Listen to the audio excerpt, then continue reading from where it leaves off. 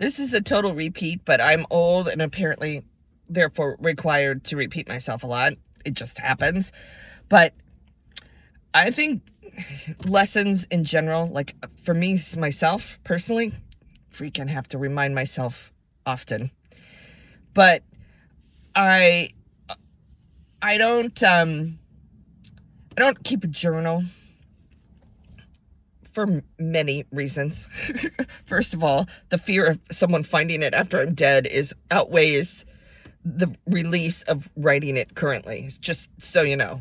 So I have decided I need to burn any journal I write before I pass away. So let's hope it's not sudden, right? Let's hope I see it coming.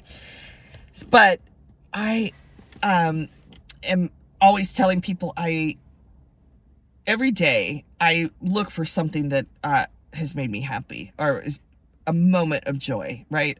I just have to close out the day knowing something brought me joy, because then at the end of the year, when I'm evaluating, which we all have a tendency to do, I go, yeah, you know what? Every day something brought me joy. I already know. I don't have to know what it is. I just know that it did happen.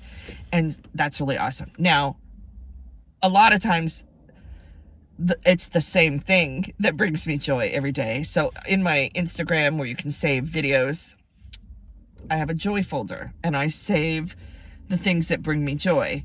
And I was just telling my morning friend that, you know, admittedly, 90% of those things that bring me joy are cat videos. Yeah, you bet they are. It is what it is. My own cats bring me joy. Other people's cats bring me joy. Freaking like cats. I'm that girl. But there's a couple of other things in there. A couple of unmentionables in there. A lot of songs. Yeah, a lot of, music artists. But no matter what, I know it brings me joy. And then I was telling her that one of the things that I have to work at pretty hard is like to get out of my own head. If I spend time in my own head, I spend time beating myself up and tearing myself down. And when I lived in Portland and I was really, really, really depressed, what I would do was I would call someone else and ask them what's going on in their lives and how can I help, and just listening. People just want to be listened to. Me too. Fuck, I do this, right?